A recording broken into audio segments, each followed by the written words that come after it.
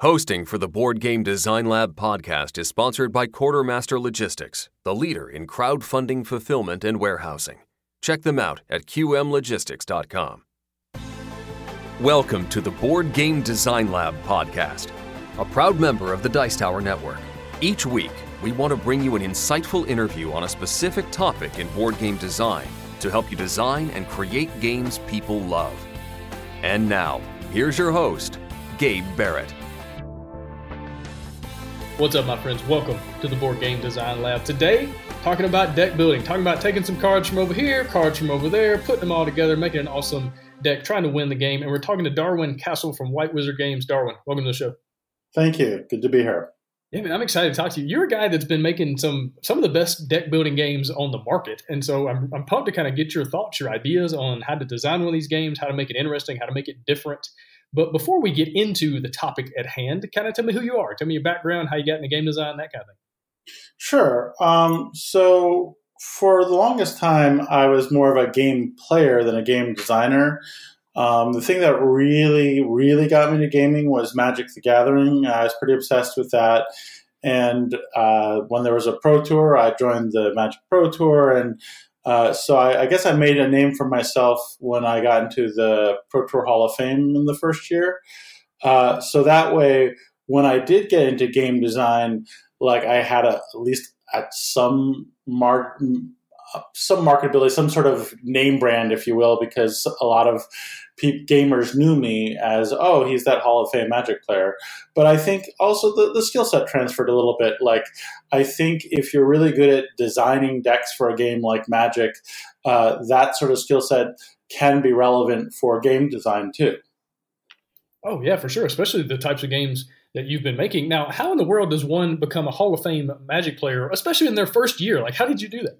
Well, so basically what I meant by the first year was the first year of the Hall of Fame. Like, in order to get to the Hall of Fame, you had to be playing in the Pro Tour for at least 10 years. Oh, gotcha. And so, okay, that makes a little more sense. Yeah, so at some point they invented a Hall of Fame for the Pro Tour.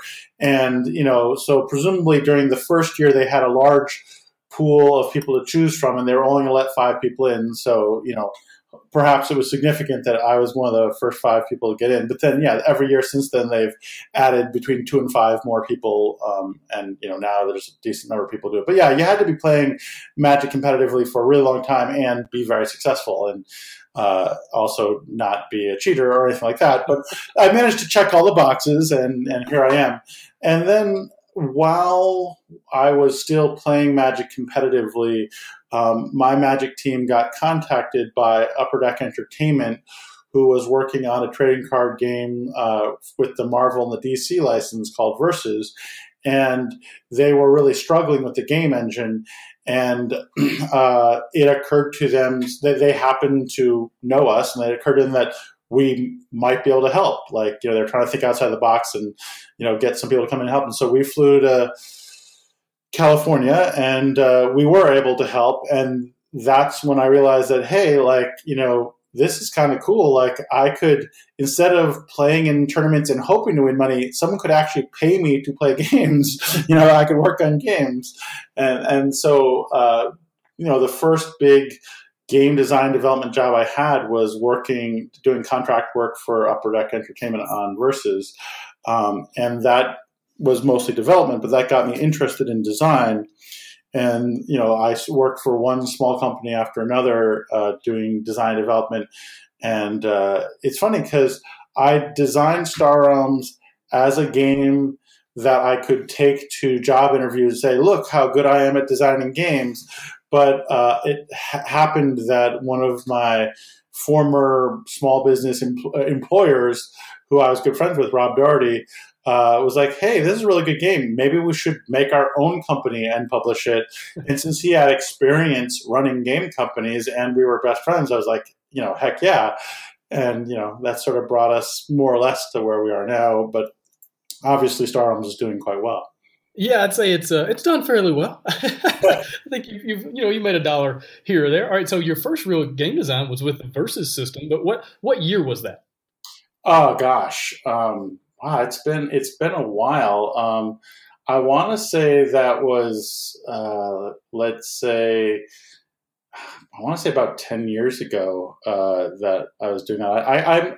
I'm sure we could Google when the Versus system was first published, and that's probably about the time that I joined their team. Gotcha. But, in that ballpark, maybe probably a little bit longer actually. I'm trying to think because I started playing Magic in the mid '90s, and I was probably like more like 15 years ago. So yeah, time flies when you're having fun. Like there are worse jobs than being a game designer, I'll tell you.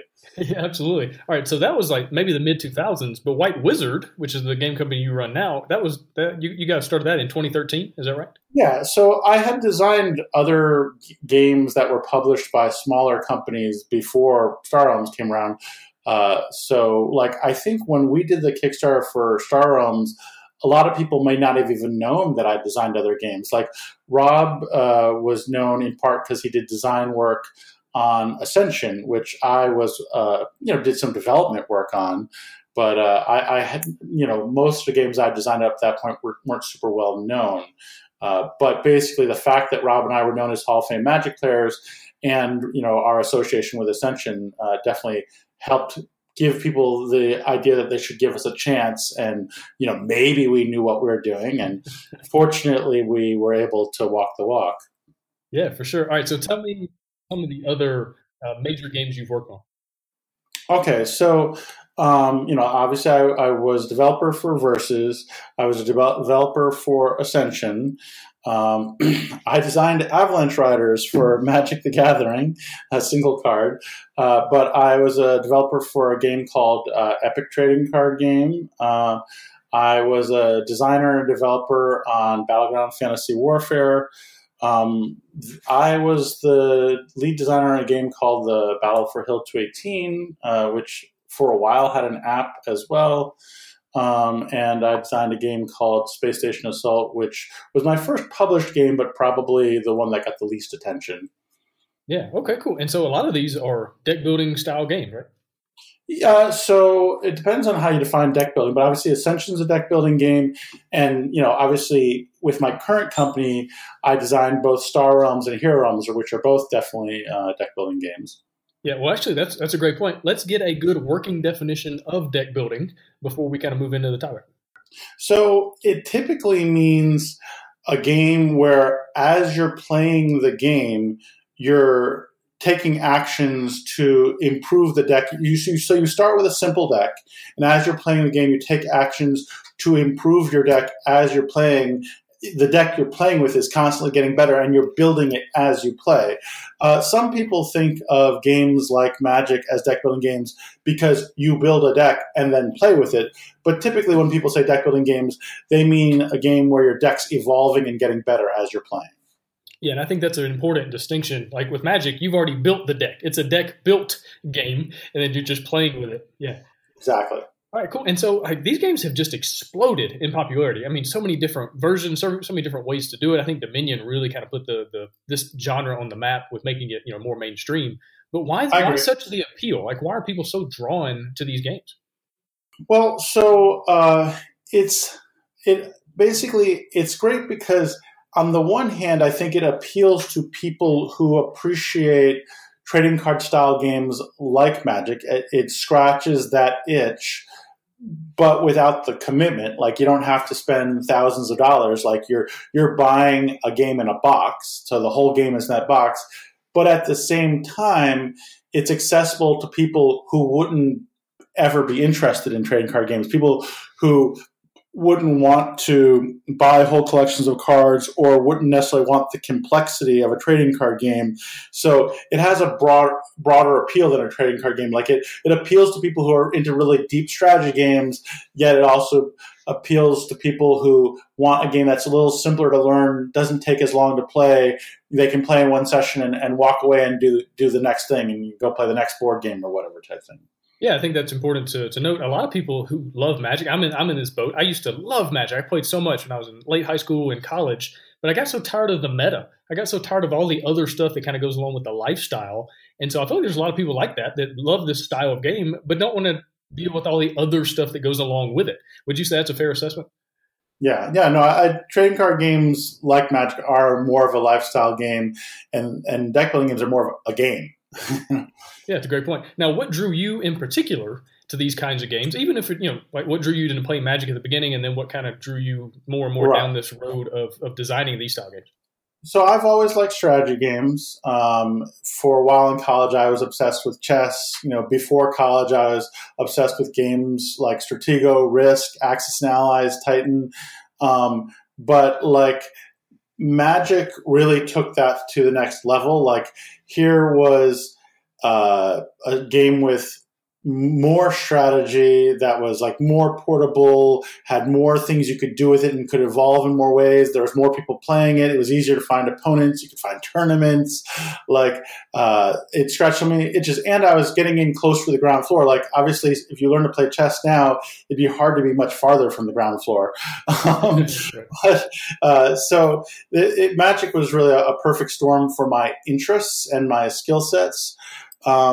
But the nice thing about deck building games was, again, I could scratch that itch while not having to constantly buy hundreds of dollars worth of cards. Like I could sort of not have a Magic collection anymore and not be constantly traveling to, find tournaments or whatever. And just, me and a buddy or two could get together and just break out like Dominion or break out Ascension and just play. And then even better yet, when they came on app form, like Ascension as an app was a fantastic app. And I had played Magic online, but Magic wasn't really designed with digital play in mind. And I hated the chess clock, and it didn't translate well for me as a digital game. I much prefer Magic as a physical game. Yeah. But if anything, I preferred Ascension as a digital game. Like having the asynchronous turns really translates well to like a mobile app, which is really how I like to play digital games. I like to play them mobile, and I like to play them asynchronously. And so here I was able to scratch the itch that a game like Magic or Versus scratched, yet I was able to do it on my convenience on a digital app, or just having a friend or two over for a quick game night or something, without this sort of just the level of commitment that these other games required from me.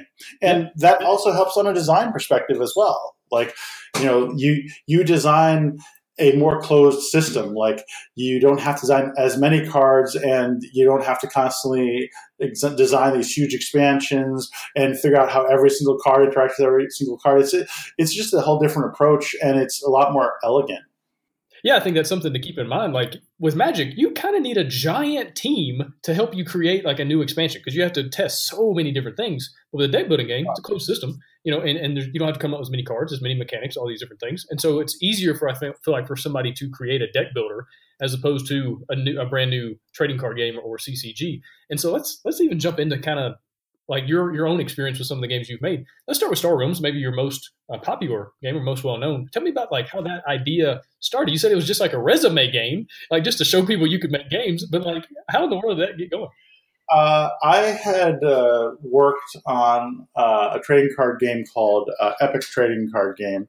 And one of the lessons that Rob and I learned from that game was that for the game to be a game like that to be successful, you really needed a certain group, a certain number of people. Like basically, without hitting a certain number of people playing, it was hard for it to be successful, because like you could build your own deck, but if you walked in the local game store and there wasn't someone there who had a deck of your game for you to play against, like you got nothing. Like basically, you didn't need the same. I forget the term, but the same threshold of people playing the game, whereas a deck building game was more like a board game. You could carry the whole game in with you and convince them to play with you, and you've got the full experience. You don't need a group of opponents already playing the game. And so we felt that it's easier to make a board game or a deck building game or something like that successful than it is to make a trading card game successful, because there isn't such a high floor to the number of players you have to have for the game to work and be sustainable. Like basically, if a bunch of people are playing Magic, great, but then everyone stopped playing, then no one will play. Whereas here, if people in my area weren't playing my board game, well, I have a copy of the board game, I can just get someone to play. And deck building games kind of work that way. So with Star Realms, I, at the time, was between game companies, and I wanted to get a job, preferably as a designer, although, developer, whatever. I wanted to work for a game company. And I knew I had a bunch of game companies that wanted me to stop by and talk to them on the West Coast. So I knew I was going to be taking a trip where I was going to drive from Seattle, visit Wizards of the Coast. Then I was going to go to California and visit 3 or 4 companies there, and talk to them. And I wanted to have something to show them so I could tangibly say, hey, look, this is an example of the kind of thing I can do for you. And, a lot of the games I had designed before that were on a smaller scale. They were like little 2-player card games that you could play in 15 minutes that didn't really lend themselves to expansions and had small sets of cards. And I wanted to show something on a little bit grander scale, but not necessarily, another TCG, because those among things were done to death at that point. And I had recently become very interested in deck building games, and I was obsessed with Dominion. I was obsessed with Ascension, but I felt like they were flawed. Like I felt that there was another dimension of deck building games that could be explored and needed to be explored. I guess the biggest problem I had with deck building games, despite my obsession with them, was they weren't interactive enough. It felt too much like competing games of solitaire, which, I like doing my own thing while you're doing your own thing kind of thing, but couldn't it be better if we also interacted with each other? Like the interactions seem limited to, well, I hope that my opponent doesn't buy all the things I want to buy, right? Doesn't acquire the cards I want to acquire. And that seemed to be pretty much the only real point of interaction in the deck building games I was playing. And I thought, well, one, I'd like to make them more interactive. And two, I felt a lot of deck building games weren't doing enough thematically, with their visuals and with their storytelling. And I felt like we could sort of flesh that out and do better. Among the things, I happen to really like spaceship combat, and that wasn't being done with deck building games. And I think my love of Magic helped a little bit here because Magic's a PvP game, and so it was kind of natural for me to try to add the PvP combat element to a deck building game now that I was obsessed with deck building games. And I think by not only allowing you to attack your opponent, but that being the path to victory in Star Realms, added a massive amount of interactivity that previous deck building games didn't have. And so I thought I would bring that with me when I went to all these game companies and show them, look, I've taken this existing genre and I've done this major cool innovation that upgrades the experience in a really meaningful way, and look at this kind of thing I can bring to the table. Yeah, for sure. And like you said, you brought a lot of the PvP stuff, the player versus player interaction into this space that it wasn't really happening. So a lot of people that love Magic, would probably play Dominion and go, yeah, that's cool, that's fun, but it's not, it's not scratching the same itch. Whereas Star Realms or Hero Realms, it's like, oh yeah, this really scratches the same itch. Oh, and it's all in one box. I don't have to buy all these booster packs and keep up with all the expansions coming out. Yes, that makes a lot more sense. So I can see why this game really exploded in popularity. And I think it has a broader appeal. Like Magic doesn't have to have a super broad appeal. I mean, it helps if they do, but they don't have to, because each customer spends so much money that they can, get away with that. But with Star Realms, I feel there's a broader demographic of people who appreciate it, which is good because we don't charge very much money. The base set we were selling for $15 for all you need for 2 players. And there'd never been a game that had the amount of gameplay and replayability per dollar as Star Realms was offering. And yet, basically, I play Star Realms with a lot of people who, if you play a game like Magic with them, their eyes glaze over and they shut off and they're just not interested.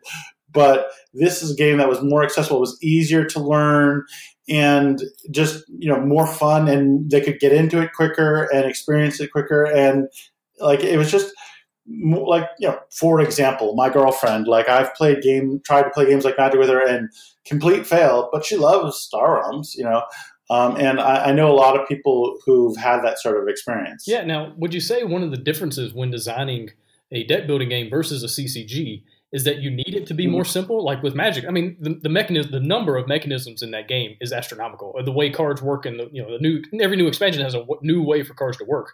So with deck builders, do you need to just start off with a simpler foundation of things and be careful about getting too complex?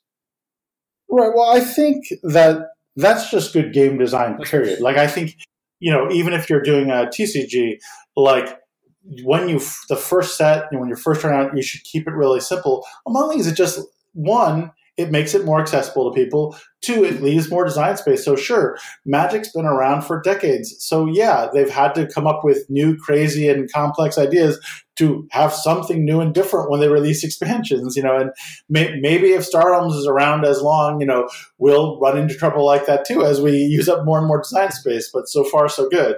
But I think it's a lot of people try to be too complex when they first launch a game. That even almost happened with Star Realms. Like my early versions were much more complex, much more mathy, and fortunately, I had smart people advising me that I should do something about that, and I did, But I also had people, once we refined it, I had people say, wait, isn't this game too simple? Shouldn't it be more complicated? And fortunately, I didn't listen to those people. Fortunately, I chose the right people to listen to. I just think it's really good. We have something here at White Wizard Games, imaginary stick we call the Simple Stick. And every time we design a new game, new expansion of a game or whatever, we make sure to hit that game over and over with the Simple Stick, because sure, for high level gamers like ourselves who've been working on these games for years, like it may not seem too complex, but we're not who we're making the game for. All right, and yeah, like basically a game doesn't need to be really complex to be fun and have a lot of strategy and to have a lot of replay value.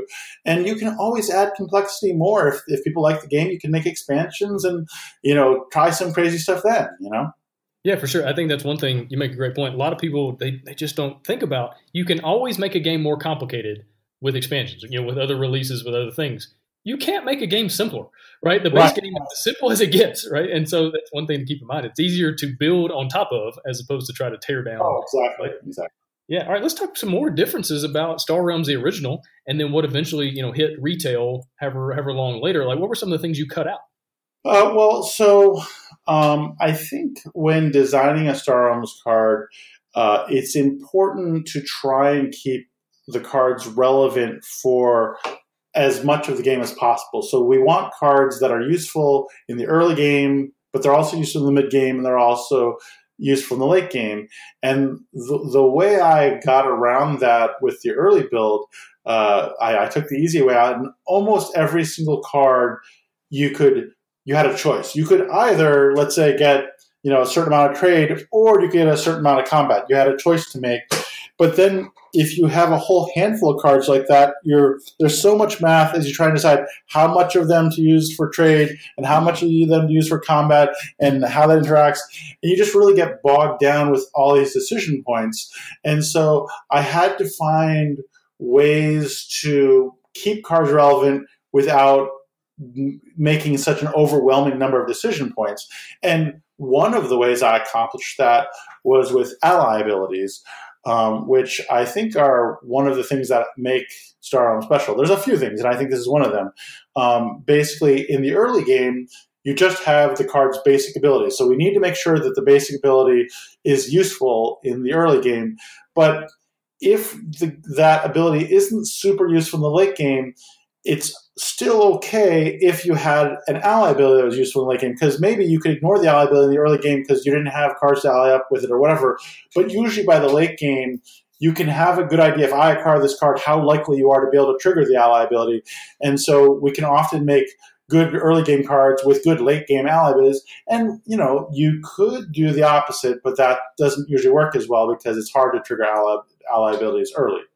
But that also same thing with scrap abilities.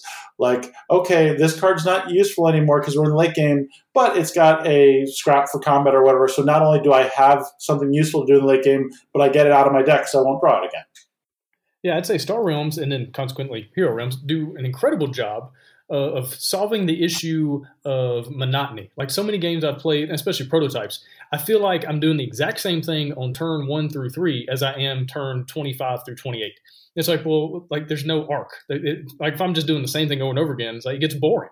But with Star Realms and Hero Realms, it's like I feel like there's a beginning, there's a middle, and there's an end, and I can kind of feel the arc as I'm playing, and I can also feel that tension as my life meter goes down, as my opponents goes down, and I'm feeling like the cards are doing different things, and so I feel like you really solve that in a really cool way with those ally abilities and doing different things to make the middle and the end game different from the very very beginning.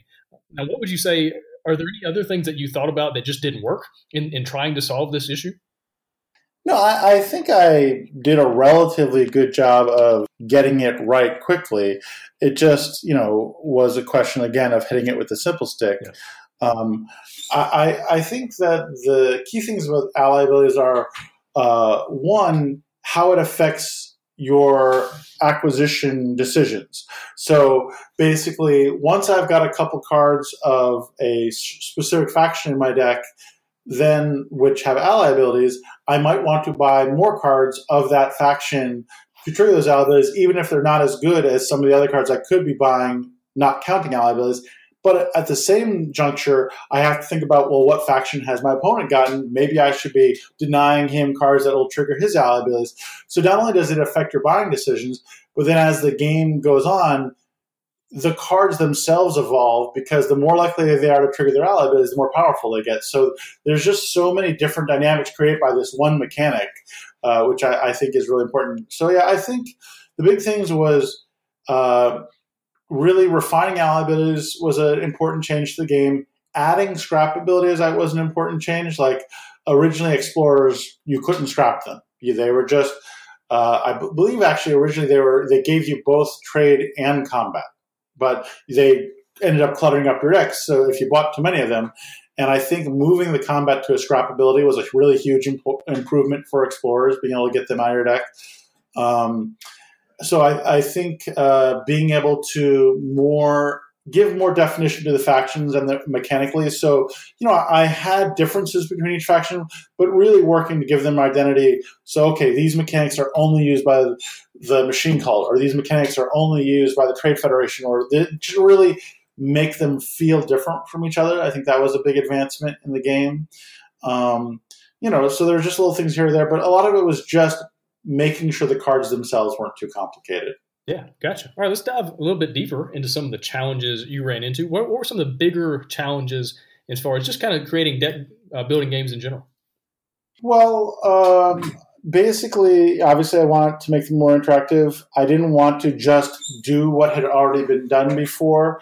But I think one of the things that we haven't talked about yet that made Star Realms special that I have to give Rob credit for wasn't just the game mechanics in the game, but was how we presented the product. Yeah. So up till Star Realms, deck building games were served like a board game. Basically, they were a big box game. They often came with a board, and they sold for like $40 or $50. All right, and that could be like any other board game. And even if we had made a deck building game that was only just as good as existing deck building games. Obviously, we feel Star Realms is a lot better than the deck building games that came before. But even if we hadn't accomplished that, the fact that we are now offering it in a $15 box was pretty revolutionary. Like, we were giving you at least as much gameplay as these $40 and $50 games for a fraction of the price. The fact that it was also a better game was huge. So now, like, of course people wanted to buy Star Realms because they were getting this amazing gameplay experience that they hadn't experienced before, and for such a low price. So I think saying, hey, we don't really need a board was a big deal and was a big evolution. And, sure, we sell play mats if you decide you really like Star Realms, and it'd be cooler to have a mat or whatever. But basically, you don't need a board. Like, that was just something to, like, fill up the box in these big box games and allow them to charge a little bit more and to give a little heft to the box that you're spending $40 or $50 on. And also, a lot of people play deck building games as a two-player game. All right. And these board games, one of the things is like, oh, it's for 4 players or 6 players or whatever. And when we were selling it in a $15 box for 2 players, we're like, well, if you weren't planning on playing with 4 players, then why spend all that money on that? Why not just buy this 2-player? And if you really want to play with 4 players, buy another $15 box. It's still only $30, you know? So I think part of it wasn't just the game mechanics and the game design, but the product design. And I think a lot of people lose sight of the importance of how you present your product when they're doing their game design, because a huge part of the appeal isn't just the game mechanics. Yeah, for sure. I'd say, I've had several guests come on the show in the past. They were publishers and whatnot, and the theme continues to be the same. People don't buy games. People buy products. And that's right. Really what it is. And a great game that doesn't come across as a great product is going to sit on the shelf. It's going to sit in the warehouse. It's not going to get sold. And so it's just something to always keep in mind, no matter what kind of game you're working on. Now, tell me the business ideas behind, all right, we're going to offer this game for $15, but you can't do that forever and sustain a business, right? And so, like, what were the ideas going in? It's like, okay, we're going to offer this for $15 and then come with these expansions. Like, did you already have a lot of stuff planned, through a timeline kind of down the road?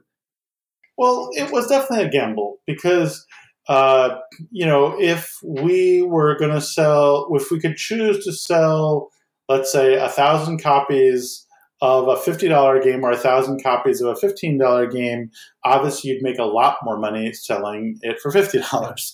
But if somehow you could sell, 20,000 copies of a $15 game or 1,000 copies of $50, so basically our gamble was that we could greatly expand our customer base by going this way. So, like, the problem with a lot of games is the amount of money you spend on development and art and graphic design and stuff. But that's a fixed cost. At some point you spend X thousands of dollars on art and X amount of money on graphic design, and you put X amount of hours in design development, and okay, that's the amount of money you spent on it, and you need to pay for that, right? Like that needs to be covered. And so we could pay for that faster with a small number of people with a really expensive game. But as long as we sell enough copies, it's a fine thing to do the smaller price. And our feeling was that, like, we'd sell enough more copies by lowering the price that it ended up being better. And frankly, that does increase our outreach, because if we've got, let's say, 100,000 fans instead of 20,000 fans, if we make a digital app or make an expansion or something, that's going to speak to 100,000 people instead of speaking to 20,000 people. So like, it is, I guess, a gateway drug. If you make a really great $15 game and people like it so much they want you to make other stuff that's associated with it, sure. And obviously we were swinging for the fences. Like, I think anytime we make a game, we're like, well, we could just make a little game that's kind of cool to play or whatever, or we could try and make a game that's amazing that people want to play all the time over and over and could be like a big hit, and by a small company standard, Star Realms was a huge hit, right? And it allowed us, we made an app, and I think it's a fantastic digital representation of Star Realms. And we've made lots of expansions. We've made sleeves and play mats, and it's basically, if you want to really dive into Star Realms, it's there for the taking. Yet at the same time, you could just spend $15 and you can play again and again and again and again. Or heck, you could spend nothing and download our app and play a ton of Star Realms without ever spending a dime. It's just one of those things where you can decide exactly what experience you want to get from the game. And, we've got that level of investment for you. But just the fact that you can get so much gameplay for so little money as an option is something that people really appreciate. And they often appreciate it so much that over time they spend more money on expansions or whatever, and everybody's happy and everybody wins. Yeah, for sure. I would definitely say the gamble paid off for you guys in some really awesome ways. All right, let's continue down this whole challenges road. Tell me about the struggles in creating cards that combo with each other. Like, I'm sure this is just a lot of playtesting development, but like, give me kind of your process for creating new cards and making sure they don't just break the game. New combos don't just kind of overwhelm what's already been established. Right. Well, so anytime we make a new ship or base for Star Realms, there's several phases that goes through.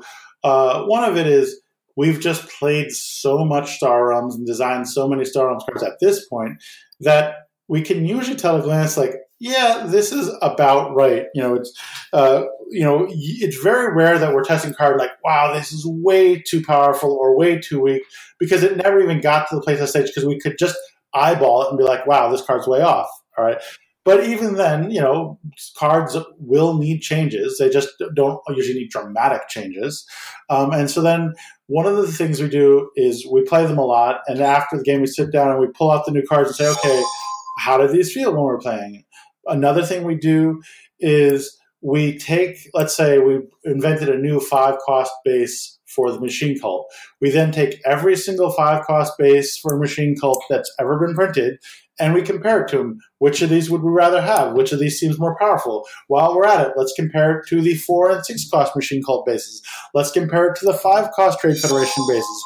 Let's compare it to the 5-cost Machine Cult ships. There's so many different comparison points, and we ask the same questions. Which of these would we rather have? Which of these are more powerful? And one of the best parts about deck building games as opposed to trading card games is there's a lot of margin for error. So we can screw up. We can make a card that, yep, this card's just not balanced. This 6-cost card is just better than every other 6-cost card we've ever made. And it's actually not that big a deal. Like, basically, both players get a shot at it when it's in the trade row. And it's exciting, like, oh my gosh, that really powerful card showed up. Like, I hope I can get to 6 trades so I can acquire that. And then, like, okay, I hope I draw that really powerful card in time for it to matter to the outcome of the game. Now, obviously, if we were making horrible, development mistakes left and right all the time, the game wouldn't play well, and you wouldn't like it. But if you make minor, power level errors here and there, it can actually make the game more exciting to play. So it's much more forgiving developing a deck building game than it is developing a trading card game. Like, if you make a screw up like that in a trading card game, you've got to ban the card or redefine how the card is worded and change it. And it's a real it's really annoying. But with a deck building game, it's almost a feature. Yeah, for sure. Isaac Vega from Plathead Games was on the show a while back, and he talked about the illusion of balance and how there's no such thing as real balance. It's all about perception. And what in this case, it's kind of the opposite side of that is no, the perception is this is wildly imbalanced, but that's okay. Because again, both players get a shot at it. It doesn't break the game, and it makes things more tense, more exciting, and it could be a feature instead of a bug. And I think that's something just to kind of for people to keep in mind, especially designing these things. Because I feel like you could just design forever and never feel like it was balanced. And so you just kind of never, get to that published place. And that's a terrible thing. It's when a game is good or even great, but the designer just keeps on working it out. Well, maybe I'll try to fix this. I'll try to tweak that. This isn't balanced. It's eventually you just have to ship it out the door. I feel that game design or gameplay is more of an emotional experience than some game designers really process. And basically, a big question is, how did you feel when you were playing the game, and how do you feel when you're done playing the game, right? And so I think when you're designing a game, it's important to have little moments in the game. So, for example, when we designed Colony Wars, we added a new mechanic where there are certain ships and bases that if you played a ship or base of that faction, you could put that card directly into your hand and play it right away. And so if you did that with an 8-cost card like Imperial Dreadnought, it felt like such an in-game victory. The game's not over yet, but in the middle of the game, you had this moment where you accomplished this really exciting thing. And so you did a lot of games, the moment comes only at the end of the game when you found out who won or not. But we want to, in our game design, we want to create moments throughout the game where moments of excitement, moments of accomplishment, and moments of victory, so that you had that moment. Even if you end up losing the game, there were moments of excitement as you were playing that got you excited and really enhanced your enjoyment. All right, so let's talk about changing the theme for these games. I've talked to lots of designers who, they've got a game and they're excited about it, but they feel like, I think it just needs to change from space to this other thing, or from something to space or whatever. So tell me about the challenges in going from a Star Realms and taking the same system, but kind of pivoting the theme over to Hero Realms. So our second major release was a game called Epic Card Game, which when we did the Kickstarter, a lot of people assumed or expected it was going to be a fantasy version of Star Realms because they love Star Realms, and that was the one game they knew we made, and here we were making a fantasy card game. So some of those people were disappointed because it was not a re-theme of Star Realms. It was a whole new game. But the number of people being disappointed is just as, well, we should probably get around to making a fantasy version of Star Realms. And initially, what I tried to do was make a game significantly different than Star Realms. So I was trying to incorporate a magic system within the game in addition to using the Star Realms engine and different things. And long story shorter, we decided it would be better to have it be much more closely to the Star Realms engine. At the same time, we didn't want it to be identical, ignoring the flavor. We didn't want it to just be a reskin. So we changed the timing. So we felt there were people out there who would appreciate a faster tempo than Star Realms, who would appreciate getting to the crazy turns that you have in Star Realms faster, and would also appreciate it in Star Realms, arguably the most important mechanic is scrapping. So you're removing your starting cards, your scouts and your vipers to, over time, make your deck more powerful. And we felt that if we made the tempo of Hero Realms faster, the equivalent of scrapping, which is sacrifice in Hero Realms, wouldn't be as all important. Like basically, it was just going to be another good mechanic as opposed to the most important mechanic. And so we felt that we'd take some pressure off of having sacrifice in your deck and give you alternate strategies.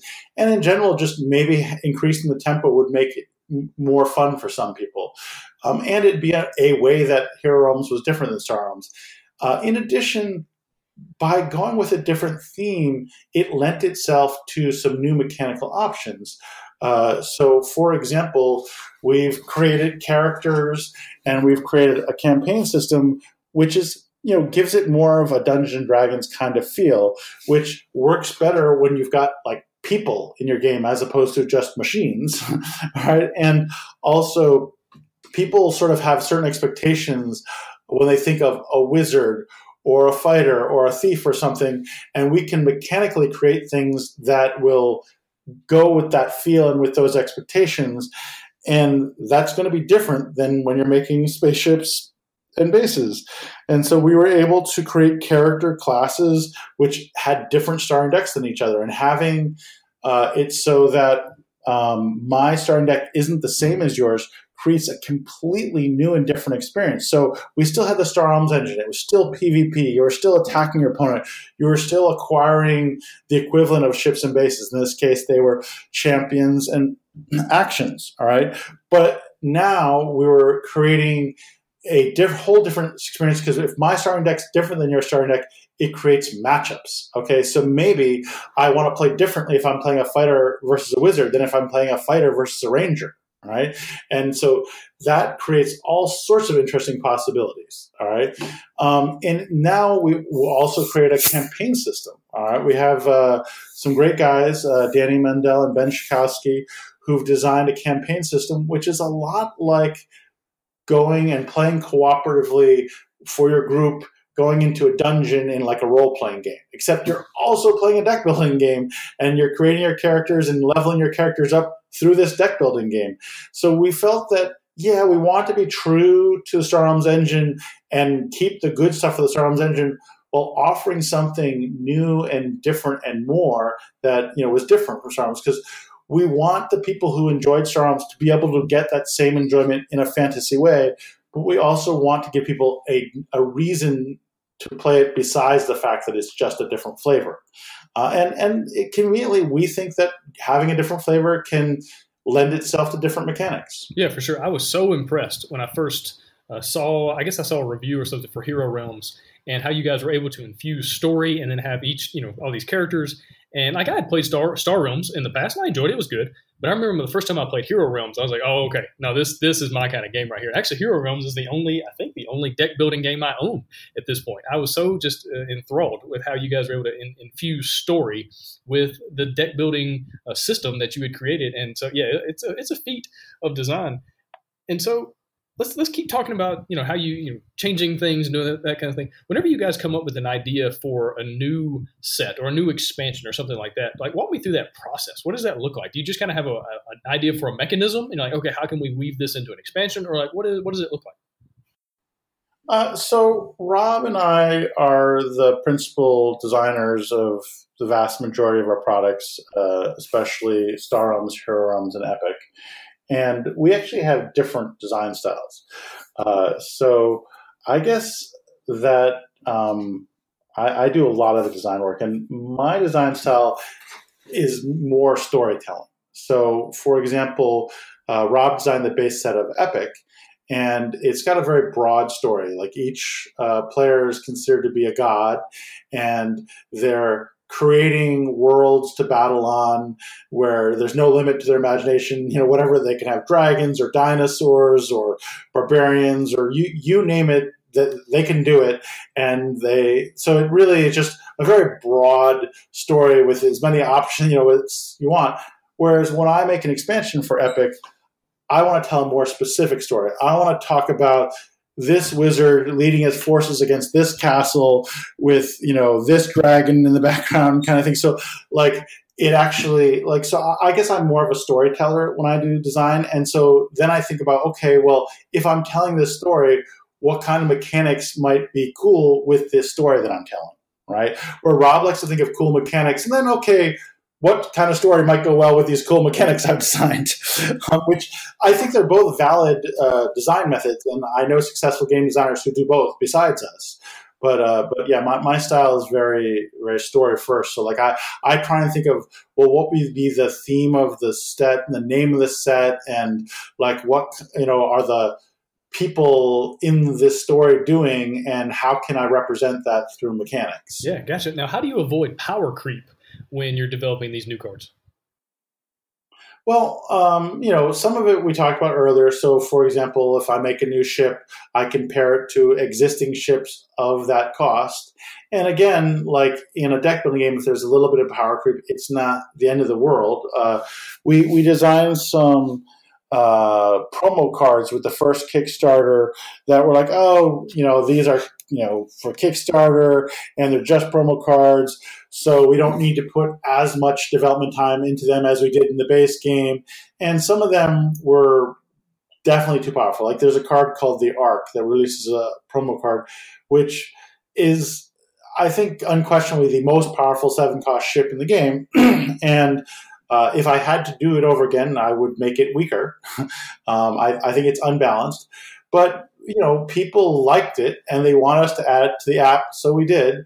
So I play with it all the time in the app. And sure, it's too powerful, but like it doesn't ruin my experience. I think it's kind of fun to try and get it, and kind of fun to see if I can win if my opponent gets it. And it's sort of like we talked about. You can get away with a certain amount of unbalance in a deck building game. And the nice thing with the app is you choose before you play what sets you want to play with. And if you think the Ark is too good a card, well, just don't choose the year one promo cards and you're good to go.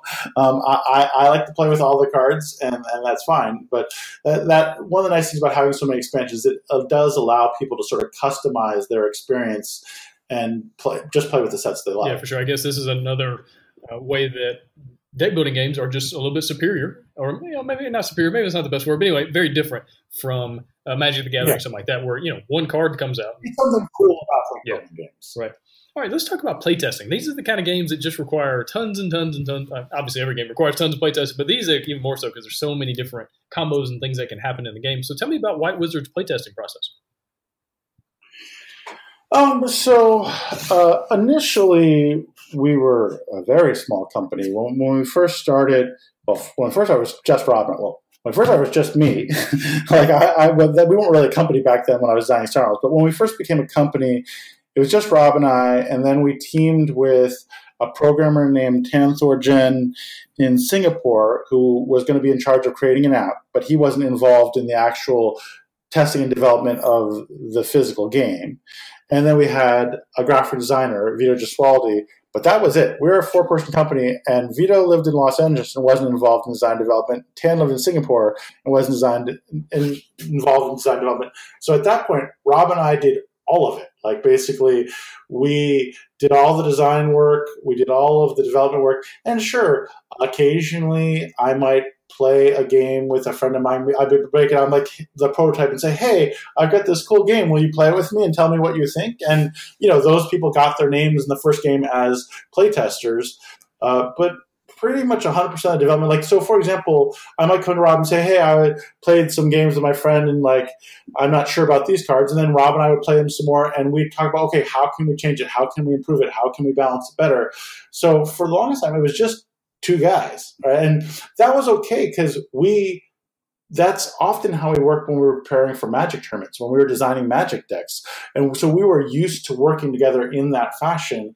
And, we were very self-confident. Like we believed we knew what we were doing. Over time, we've increased the size of the company and we do have more people that we can test with and more people we can get the opinions of and more people who can make suggestions. But when it comes down to what change should we make to this card, those decisions are at this point exclusively made by Rob and I. Like, so there may be people that we play with who say, this card seems like it's a little too good, or this, I'm not really happy with this card. But then Rob and I will then decide what to do about it, right? And if anything, like maybe we'll be like, no, we like this card just fine. We're going to leave it that way. But it definitely means that Rob and I have to wear a lot of hats because Rob is the CEO of the company and he's constantly doing, business negotiations, business decisions, and, figuring out any number of things like talking to shippers, talking to distributors. And in my case, I'm also the art director. And now that we have so many different products, that's a lot of art so I'm constantly emailing with artists and giving them feedback and requesting and sending art briefs out and stuff. And yet somehow we also need to do all this design development. So we're pretty busy. And I think we're so far so good. I think we're pulling it off so far. Yeah, it's working out pretty well. All right, so if somebody thinking about making their own deck building game, maybe they're working on one right now, what would you tell them as far as how to stand out? Because there's so many different ones now and doing it in different ways, different angles. How do you stand out in 2018, 2019 with one of these style games? Well, I think basically part of it is you need to check every box. So like you could have a really cool game, but if your art's not great, if your graphic design is not great, if your marketing is not great, like it's probably going to get lost. Like basically, you need to have a good marketing plan. You need to have great visuals. You need to have a good story. But you need to have good mechanics. And ideally, your game needs to do something different that other games don't do. But even if it's just choosing a genre that hasn't done before or telling a cooler story, if your mechanics are similar to an existing game, I think the best thing you could do would be to find a next level mechanic. Like, okay, we still have an elegant, let's say deck building game that plays well, but we've come up with a mechanic that is even cooler that no one's done yet. Like, obviously, if I knew it, I would just do it. So I'm not going to make suggestions on what exact mechanics you should do. But basically, that would be ideal. But if you can't come up with a way to make your game stand out mechanically, then you have to make it stand out with your story, with your visuals, with your marketing. But you just can't afford to you have to be crushing it in every area. And I think that's something that too many games don't do. They'll be like, oh, this is a really cool game, but their art's really weak, or maybe their graphic design's really weak. And I've really learned to appreciate all the elements, because I've worked on games where, wow, this game is so amazing. How come it's not more popular? And looking back, I'm like, wow, the art and graphic design for that game sucked. No wonder it wasn't more popular, or whatever, Yeah, definitely. And that's the thing. So there's so many great games that good games come out and they're just forgettable. And so if you're not checking all the boxes, like you're saying, you're going to be forgotten in just this giant slew of a noisy market that is what it is. Even on Kickstarter, right? So Kickstarter has become just such a noisy place as well. It's hard to stand out there. And along with retail space, along with Gen Con, with all these different places, they're just becoming more and more of a boom. And so if you're not hitting all those boxes, good luck to you. Right. And I think that there's different ways to innovate in different spaces. Like we had a much bigger advantage in the physical space than we in the digital space, because in the physical space, we offered this $15 game that was competing with $50 games. There was no way to do that in the digital space because there's already like thousands of cool games that you could play for free, and we couldn't charge less than free. So basically, different spaces offer different areas for innovation. So, the price point wasn't really a good way for us to innovate in the digital space. We had to do other things. And so I think that's just another thing to think about is like, what are the ways to innovate? And the example being in Star Realms that in addition to innovating with mechanics, we're able to innovate with the approach to the product. Yeah, for sure. And that goes back to what we were saying earlier. This is a product. It's not just a game. And you have to have that holistic approach to things. Otherwise, it's just never going to work. Right. Like, I mean, in Magic's case, I think they were one of the most impressive ever examples of product innovation. The fact that you didn't buy the game, you bought packs of cards, which over time you could assemble into a game. Yeah. And the fact that you had all this incentive to keep buying more packs in hopes of getting the cards you needed to assemble your game, like that while insidious, was a brilliant product design. Yeah, and millions upon millions upon millions of dollars later, here we are, and that they're still doing pretty well. I think they're going stronger. Yeah, definitely. Well, Darwin, man, I really appreciate your time. Appreciate you coming on the show. Do you have any kind of closing thoughts, closing advice for somebody working on one of these games? We've already talked about some things. Anything else, kind of a tips or trick kind of thing? Well, something to keep in mind is you just can't do it alone. Like, yes, I'm the designer of Star Realms, but as we talked about, like, it doesn't really matter if your game's awesome if you don't have all the other stuff. Like, so for example, I was very fortunate to be best friends with someone, Rob, who already understood game companies. So he had connections in distribution. He knew distributors and could reach out to distributors. He knew printers and could reach out to printers. Like, basically, who matters, both in that business sense and in, again, you can't do it alone. So you got to figure out what you're good at, figure out what you're not good at, and then find people who are good at those things to work with. Like, so I don't know how to program, but I knew someone who was a good programmer. I don't know how to do graphic design, but I knew a graphic designer. And so I think you just need a good team, right? Like, you can't do it by yourself, but if you know the right people and can assemble the right people, I'm sure Captain America is awesome, but he's a lot more awesome when he's with the Avengers. Yeah. Absolutely. I mean, that's a great point, and hopefully people will take that to heart, because that's any game. It doesn't matter if you're building making a deck building game or you're making the next version of Monopoly. Like, you need people around you to kind of fill your gaps, so to speak. Right. Exactly. Yeah. Well, Darwin, again, I really appreciate your time. Appreciate all the insight and advice, and good luck with all of the really cool stuff White Wizard is working on and everything else you got going on right now. Great. Thank you. It was a pleasure. Thanks for listening. Hosting for the Board Game Design Lab podcast is sponsored by Quartermaster Logistics, the leader in crowdfunding fulfillment and warehousing. Check them out at qmlogistics.com and find all sorts of game design resources, bonus material, and chances to win free games at BoardGameDesignLab.com. And until next time, keep designing, keep playtesting, and keep creating great games. Did I mention keep playtesting?